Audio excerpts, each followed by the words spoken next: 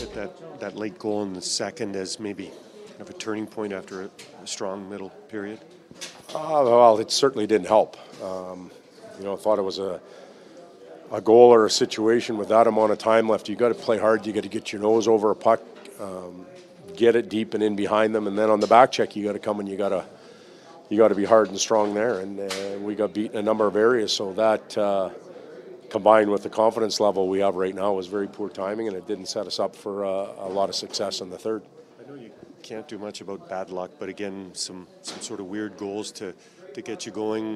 How difficult is it just to kind of spin yourself out of that, especially when it's early in a game? Well, only we can do it. The bounce off of Tess' foot into the net, but that evens out with a couple of glorious opportunities they had, and they didn't score on them as well. So usually the bounces, for the most part, end up even. And we didn't have numerous opportunities. We had a few opportunities in the offensive zone where we could have taken advantage and maybe put a little pressure on them to open up a bit, but they checked well down the stretch. One of this team's strengths last year was its confidence and its swagger and its belief. When that's taken a beating, how do you kind of? Well, we got to work. Yeah, you got to work your way out of it. And when you're not at the top of your game, you've got to be more detailed. You got to be positionally strong. As I mentioned on that third goal, there's a difference between when you're confident, you don't always have to be over top of a puck.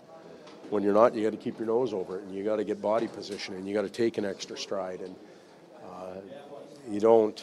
I'm not saying the guys were cheating on that situation, but you don't take the easy way out of the crap. You work your way out, and we're going to have to keep at it.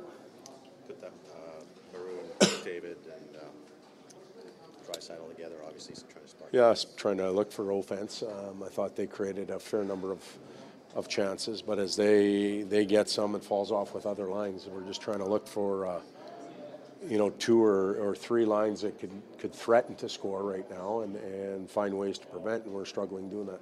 V2 up front? Tough task for him.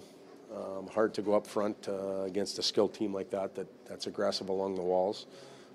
I thought he created opportunities for he and his line mates.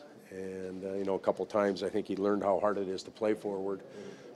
As far as the shift length goes, he got caught out a little bit long, but we'll see if we can continue with that experiment or not. For Caggiula and Slepyshev, is that sort of a message to them that you've got to compete? Well, they got to.